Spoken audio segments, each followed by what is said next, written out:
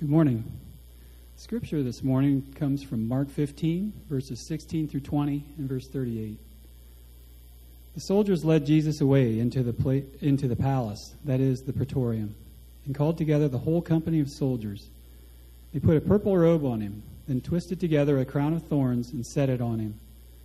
And they began to call out to him, "Hail, King of the Jews!" Again and again they struck him on the head with a staff, and they spit on him. Falling on their knees, they paid homage to him. And when they had mocked him, they took off the purple robe and put on his own clothes on him. Then they led him out to crucify him. The curtain of the temple was torn in two from top to bottom. This is the word of the Lord for us.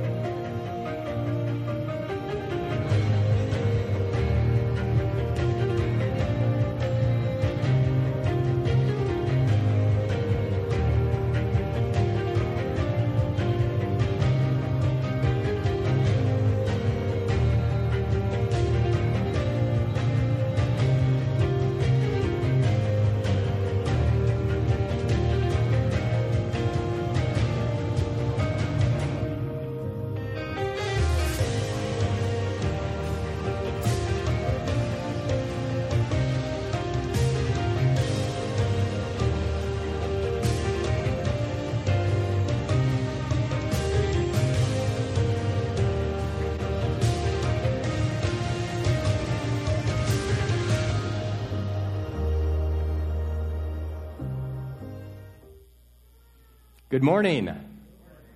What a joy it is to gather in worship and to fellowship with one another. So thank you for being here today. Just one housekeeping item, which is sort of a clarification of an announcement that Jeremy made. We have an infant nursery and we have a toddler nursery. The toddler nursery is staffed. So we have Christy is back there this morning, and that is for kids that are 1s and 2s, toddler age. Our infant nursery, which is just off the sanctuary here for birth through 12 months, is an unstaffed situation. And so you're welcome to take your little one in there if they need some extra care. But we don't actually have a dedicated staff person in there for you to check your child in. So I wanted to just bring some clarification there. Let's see. It's the middle of summer, isn't it?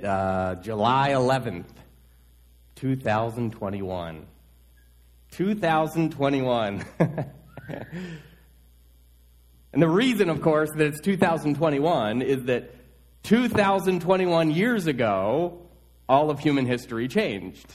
That there was this singular event that happened that changed all of life and all of the human experience, right? Because you think of ancient history and why that is the one it's counting down. 4,000 BC, 3,000 BC, 2,000 BC, 1,000 BC. Right? And modern history, we're counting up the year 70, 100, 200, 300, right? Then we get to the 16th century, 17th century, 18th century, 19th, 20th, 21st century. Why? And it all hinges, of course, on Jesus. All of human history hinges on Jesus. Everything is dated as before Jesus or after Jesus and in relationship to him. His arrival, his life, his ministry, his teaching, his death by crucifixion, his glorious resurrection, everything hinges on this event, this person, our Lord Jesus Christ. This morning, we are going to conclude our study in the Gospel of Mark, the remarkable truth, the remarkable Son of God, right? So I'll just remind us that we started with John the Baptist. He pointed the way to Jesus. He was preparing the way for the Messiah. We considered then how Jesus called 12 men to be his sort of core group of disciples and followers and sent them out on mission for him. That Jesus healed those who were sick. He taught with great parables. He had remarkable power to feed thousands of people with just a few fish and loaves of bread. we were encouraged to become like children. To become like children. Oh, and let's not forget, we were also encouraged to become like figs. To become like figs. And then, of course, last week, I shared this great and glorious news that Jesus is going to come again, that Jesus will return. And so for this morning, we're going to be in chapter 15 of the Gospel of Mark, where Jesus, the blameless Lamb of God, is sentenced to death, and death by crucifixion. So really, this is one of the most dramatic scenes in all of Scripture. And again, all of human history has been impacted by Jesus. He was a remarkable teacher. He was a remarkable healer and leader and friend. He was a remarkable forgiver. He had remarkable strength and remarkable purity and remarkable compassion. But if there's one place where he's truly remarkable, it is here at the cross. That he is our remarkable Savior. Can I get an amen? That Jesus is the remarkable Savior. That means he took our place, that he took our punishment, that he came to earth in order to give his life for ours. That is what we're going to talk about today. So let me introduce myself. I'm John, just blessed and privileged and honored to serve as pastor here at MCA. I pray that today, through our time together, your heart grows stronger and your faith grows deeper. So what I'd like to do is let's look at the hours leading up to the crucifixion event. So turn in your Bibles to, actually, let's go to chapter 14 of the Gospel of Mark. We don't have time to go through every single verse, of course. That's quite a long chapter. Let's see, there are 72 verses in chapter 14. But what happens is Jesus knows that this is coming, and he's in the garden and he's praying. When a mob comes to arrest him, led by Judas the betrayer. So let's start at verse 43. So we're in Mark chapter 14, starting at verse 43. It says, just as he was speaking, that's referring to Jesus, Judas, one of the 12, appeared. With him was a crowd armed with swords and clubs, sent from the chief priests, the teachers of the law, and the elders. Now the betrayer had arranged a signal with them. The one-eyed kiss is the man. Arrest him and lead him away under guard. Going at once to Jesus, Judas said, Rabbi, and kissed him. The men seized Jesus and arrested him.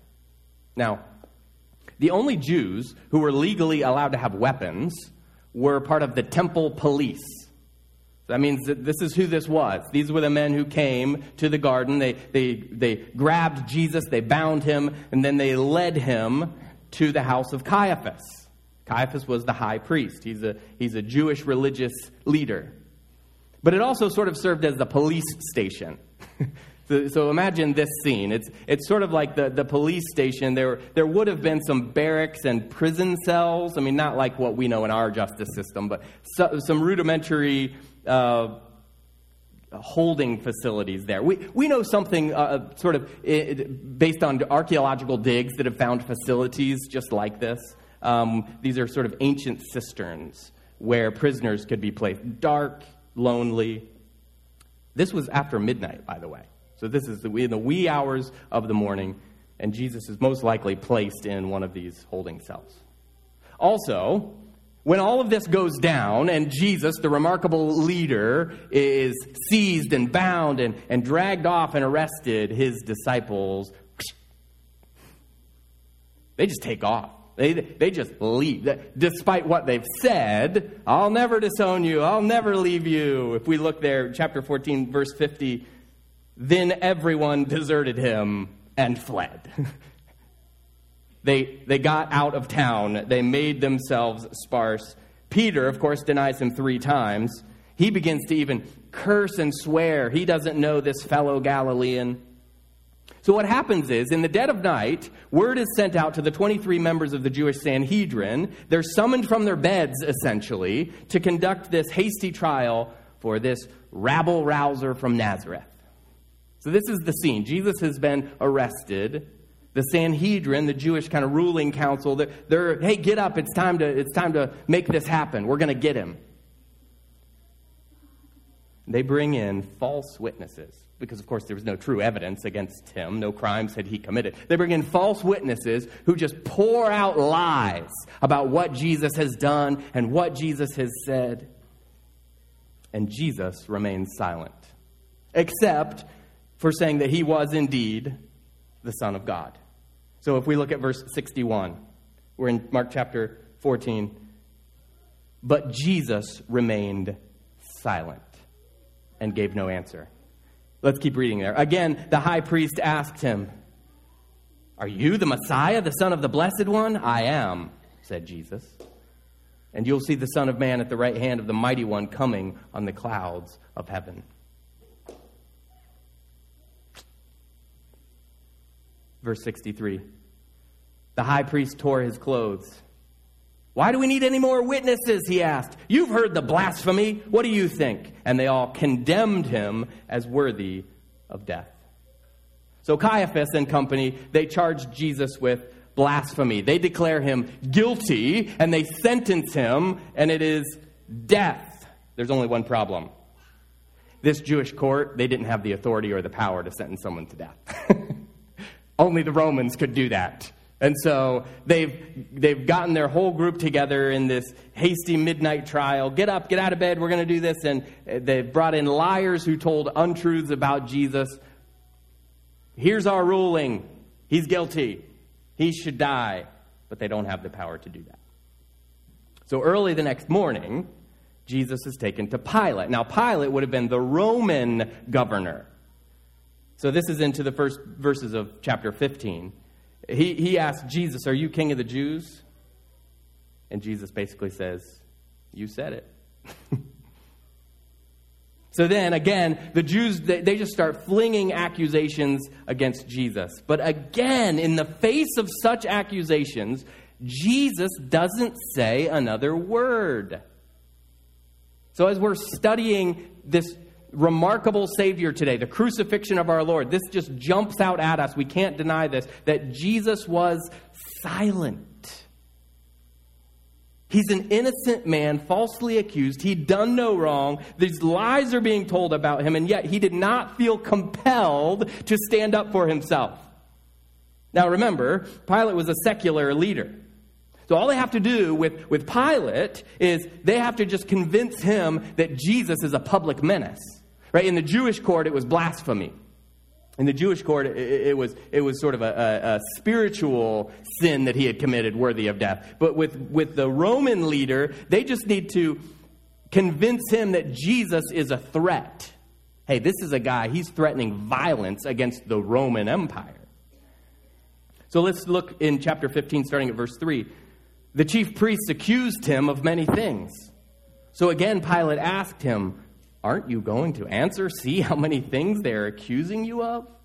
But Jesus still made no reply. And Pilate was amazed. You know, the right to a fair trial, it's a cherished American freedom. Like the cowboy, he lived in the Wild West. He was arrested for stealing horses. Well, he pleads not guilty. The judge says, "Okay, well, you got to go to trial. In fact, I'll give you your choice.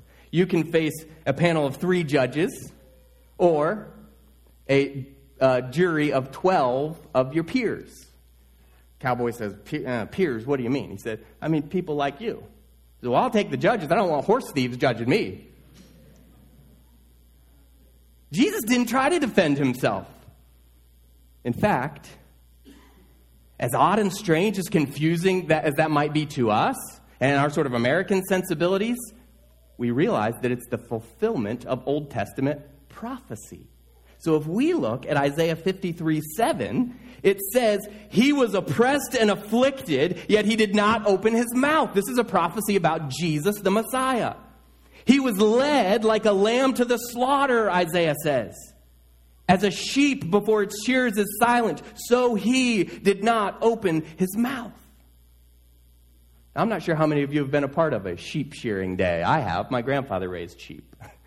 And the thing about a sheep is that wool is sort of its strength and glory. And then you shear it off, and all of a sudden it just looks puny and naked and scrawny and fragile and frail. That's a picture of Jesus. That he endured the indignity and the shame. As we heard, John read the scriptures for us. He was tortured. He was crucified. And he did it all without speaking up in his defense. Wow, is there something powerful here for you and I today, friend? Is there something here that we could learn from when we're accused? When we're stripped of our dignity? When people attack us or slander us? Do we stand up for ourselves? Is our self-respect the priority and at a premium? Do we just make it our mission? I'm going to set them right. Come at me, I'm going to come at you. Or will we be like Jesus? Will we operate with humility, with silence, knowing that one day God's going to set it all right? One day, God will vindicate. Let's not be so quick to speak up on our own defense when our Lord Jesus showed us, gave us the example. Listen, he didn't receive a fair trial. This is very obvious and clear. In fact, what's really interesting, I found this in my studies, when the nation of Israel became, a nation again, in 1948, they established a Supreme Court. Moshe Shmoreh was the first president of the Israeli Supreme Court. The first cases that were filed in the Israeli Supreme Court, you can guess what it was. Let's have a retrial for Jesus of Nazareth. Those were some of the first cases submitted to the Supreme Israeli Court. They said they no longer had jurisdiction over that, so they did not entertain that. But I don't want us to miss this point this morning, that our remarkable Savior was silent. That he faced the cross, not because of anything he had done wrong, but actually because of what we had done wrong. So in addition to Jesus being silent, Jesus, we realize, was our substitute. Jesus was our substitute. Pilate wanted to actually release Jesus. So again, he's the secular leader. He's the Roman leader. All they have to do is tip him off to, this guy's going to create violence. He's going to be a threat to the empire somehow. Pilate doesn't see that. He doesn't believe that. He just wants to set Jesus free. So in fact, Pilate came up with a great plan. It's Passover. It's a custom to release a prisoner, even one who's guilty. After all, isn't Passover all about averting judgment? This guy's a Roman leader, but he's like, he understands something of the Jewish culture. He's there. He's in command of them. Isn't Passover all about averting judgment? When the angel saw the blood on the doorposts of the Passover lamb in Egypt, he passed over it. He forgave. A judgment was averted. The firstborn lived on. And so Pilate, in his plan, he asks if he can release Jesus as this sort of Passover pardon. But for the religious leaders, they were not going to have that. They were not going to have Jesus. Their hard-earned, I didn't get up in the middle of the night and create this false accusation trial to see it go to waste. So what they did actually, there's a crowd of people, and the scriptures tell us they basically positioned spies throughout the crowd who kind of started to elbow the person next to them and go, nah, don't let Jesus go. Jesus, we should crucify him, don't you think? So people all throughout the crowd began to kind of rile them up, saying, we should crucify Jesus, don't let him go. Hey, isn't Barabbas in there? Yeah, you're going to let someone go? Let Barabbas go. Let him go free. Now, Barabbas was part of an insurrection, meaning he was not a supporter of the Roman Empire.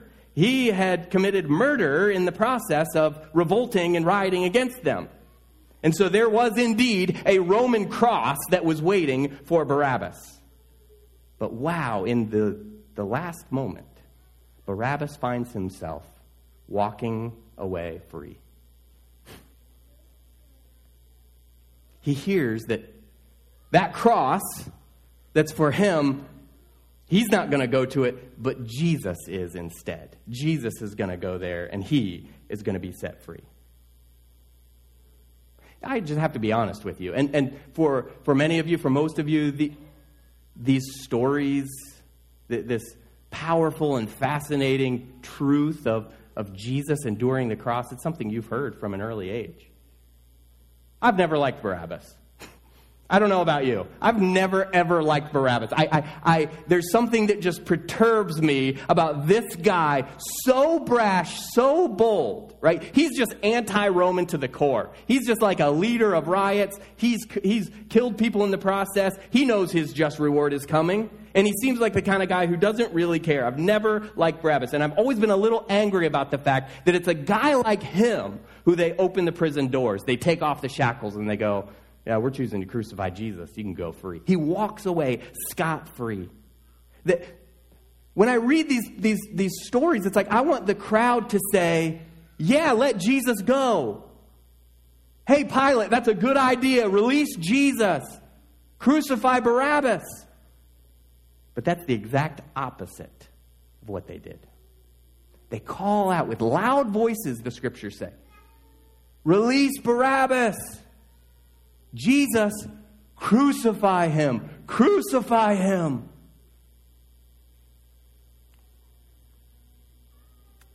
And then I look inside myself and I'm like, maybe part of the reason that I don't like Barabbas is just the absolute truth that I am Barabbas. That's me. That it's like that my punishment is waiting for me and I'm deserving of it. And yet the gate is just swung wide open. You get to go scot-free even though you've done wrong. Maybe you're like Barabbas too. And some of you are like, well, you're in your Sunday best. You're sitting in a padded seat in an air-conditioned church building. I'm not like Barabbas. I've never murdered anyone.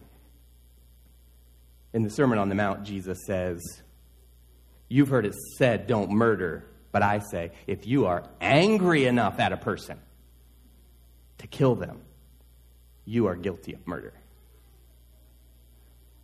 And all of a sudden you realize right where you are, well, yeah, I've been that mad.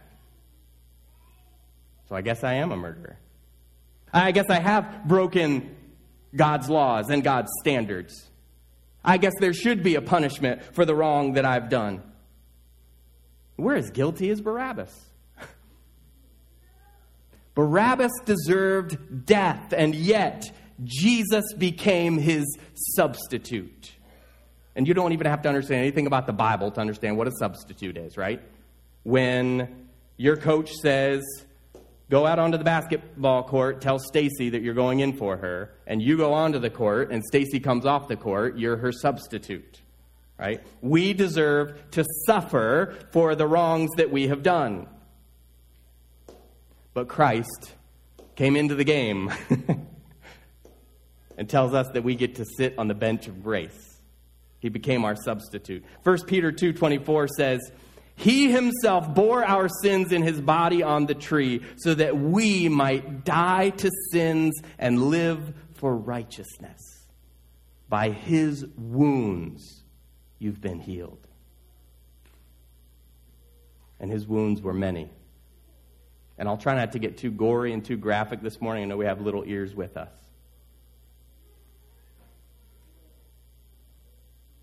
And really, I'd like to know what happened to Barabbas. I wonder, what happened in that guy's life? When he was set free and when the innocent guy, and again, and if you stay for our Sunday school, you'll look at Matthew's account of Pilate and how he says, this guy's done nothing wrong. I mean, he says this publicly. It's like there's nothing that this person has done wrong. What happened with Barabbas? Like did he just weep as Jesus took the flogging and the beating and the punishment that he knew was for him?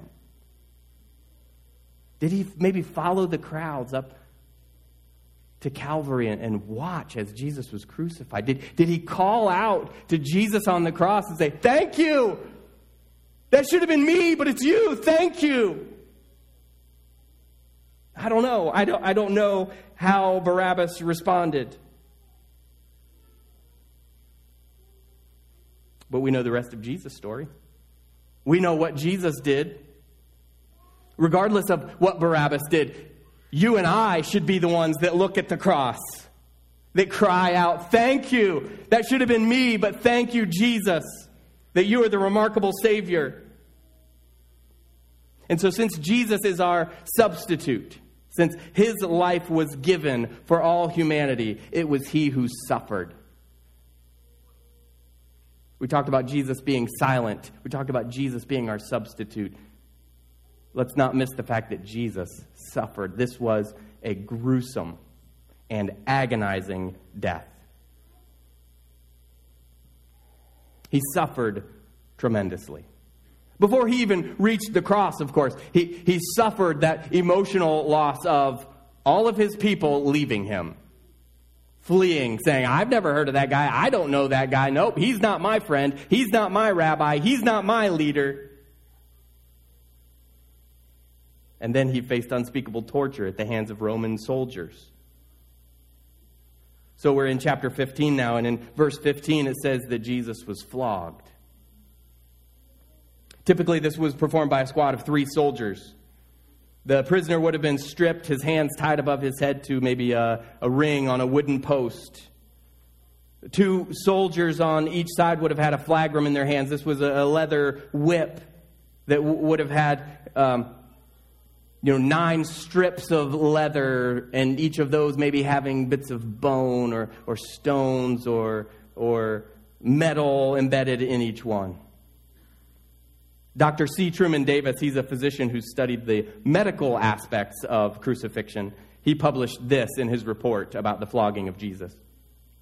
He says, the heavy whip is brought down with full force again and again across Jesus' shoulders, back, and legs. At first, the heavy thongs cut through the skin only. Then as the blows continue, they cut deeper. Finally, the skin of the back is hanging in long ribbons, and the entire area is an unrecognizable mass of torn, bleeding tissue.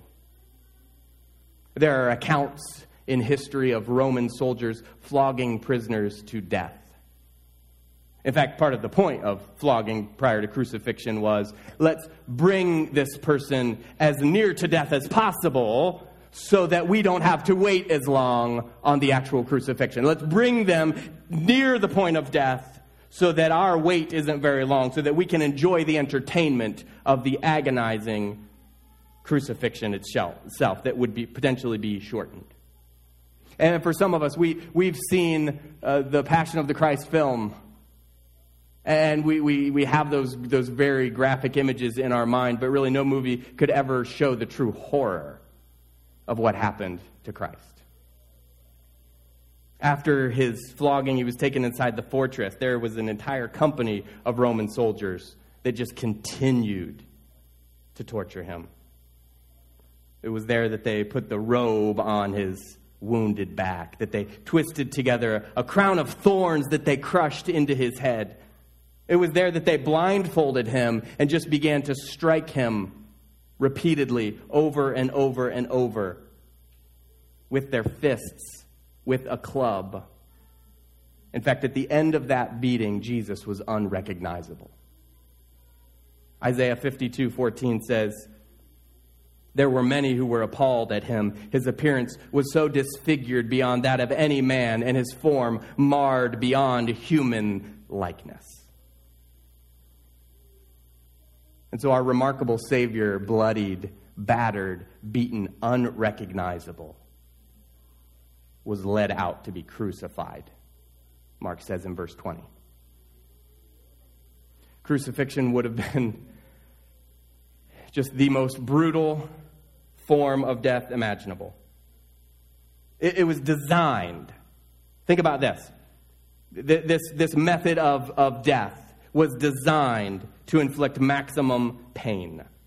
It was reserved only for the worst of criminals. It was the harshest form of capital punishment in the ancient world.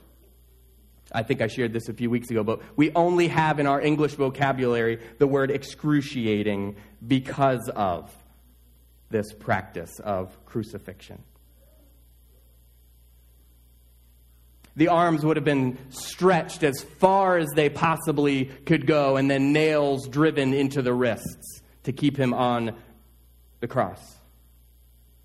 Which means the weight of the body would put strain on those joints, on the arms, on the shoulders. Elbows would dislocate. Shoulders would separate.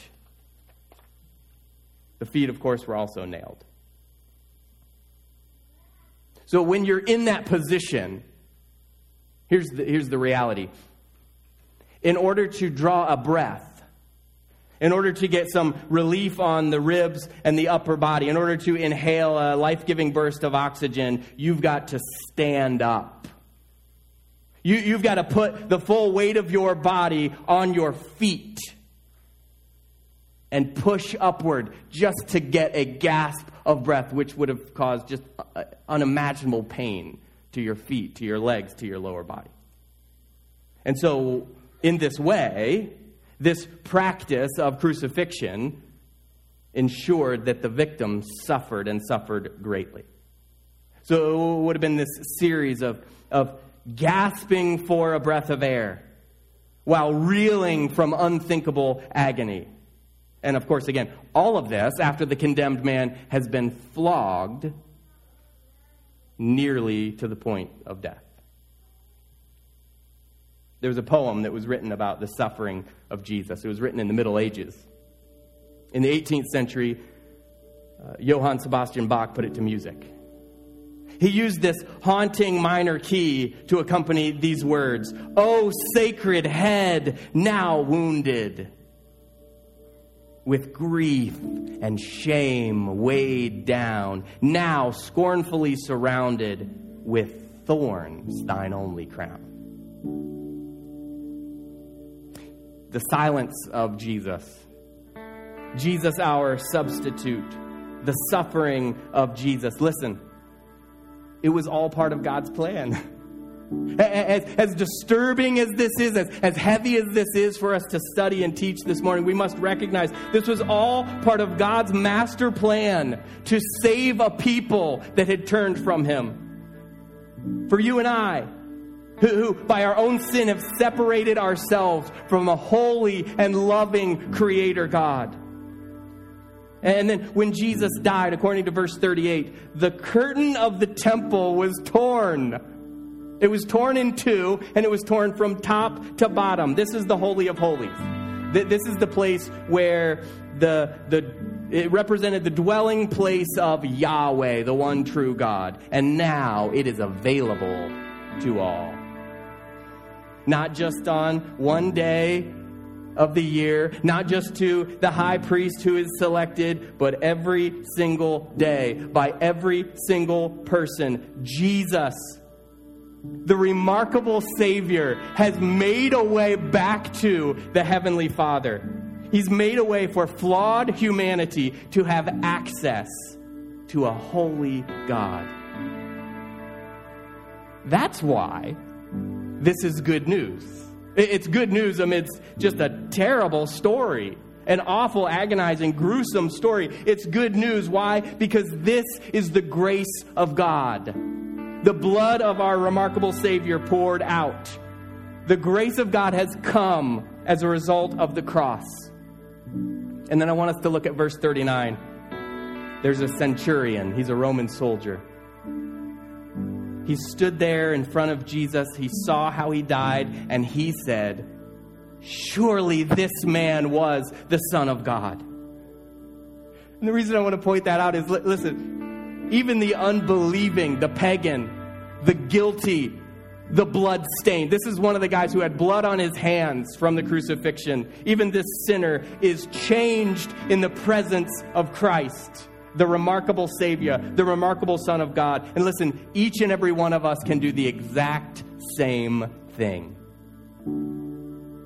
Each one of us has to pronounce a verdict based on that question that Pilate asked the crowd. "What shall I do?" he asked. "What shall I do with the one you call King of the Jews?" They said, "Crucify him." They said it vehemently. They shouted it. And I pray that you and I would choose very differently. that we would choose him as Lord. That we wouldn't be ashamed to shout it and to declare it. Jesus, Jesus, you are Lord. Jesus, be Lord of my life. And then, of course, we can't end with Jesus dying and going into the grave because he rose. Because he didn't stay dead. Because he didn't stay in the tomb. He rose victorious on the third day, that he is alive. He's coming soon in his full glory, right? We vocalized this last week. Christ has died. Christ is risen. Christ will come again. So we can rely fully on his saving work on the cross. We can follow him. We can stay devoted and loyal to him no matter what comes our way. We can, in fact, join him in his mission, which is to redeem all of humanity. Jesus is the remarkable Son of God. He's the one that existed before all of creation. Jesus forgives the sin of all who turn to him.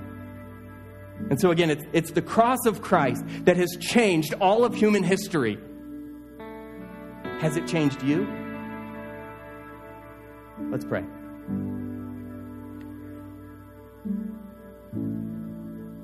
Oh, loving and gracious, compassionate Heavenly Father, we know from the Scriptures your heart, that you restore and embrace even the prodigal who flees from you, who runs from you, who does wrong, and yet who humbles himself to return to you. And so, Lord, as we study the crucifixion this morning, this story of brutal agony, we see the good news that this is the grace of God poured out for flawed humanity. And so, Lord, would you help us to be like that Roman centurion, blood-stained hands, and yet this is the Son of God. That we would say today that you are the remarkable Savior and you have saved our souls. Not because of our goodness, not because of what we've done, but because of your grace. So, Lord, thank you. Thank you for what you've done. Thank you for saving us. And then would you help us and empower us to live on mission for you, making much of you and sharing the life-giving power of Jesus with the world. It's in his name we pray. Amen.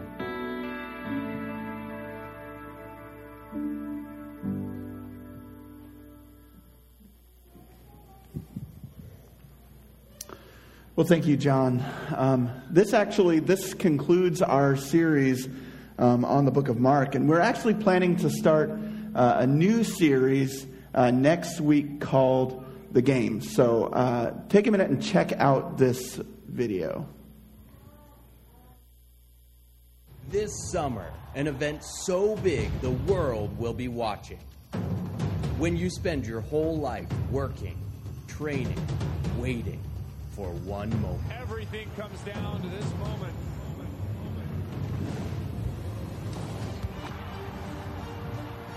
Allison Felix now starting to pull away.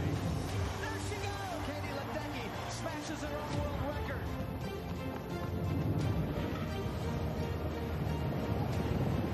Nobody doesn't like Simone. This has been her destiny all along. Join us for a brand new sermon series that will encourage us to faithfully run the race God has set before us. Our training is in kingdom living, and our goal is seeking an eternal crown. So we keep running with perseverance and keep our eyes on Jesus. Through him, we have victory. The Games, coming to MCA Summer 2021. So we hope that you guys will plan to come and take that in. We're excited for that this summer. I'd invite you to stand as I read our benediction.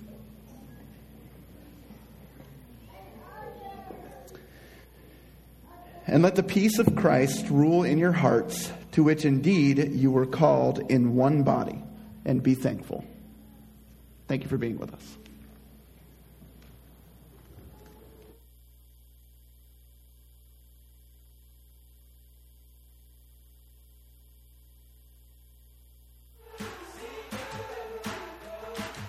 All my life, all I go with you.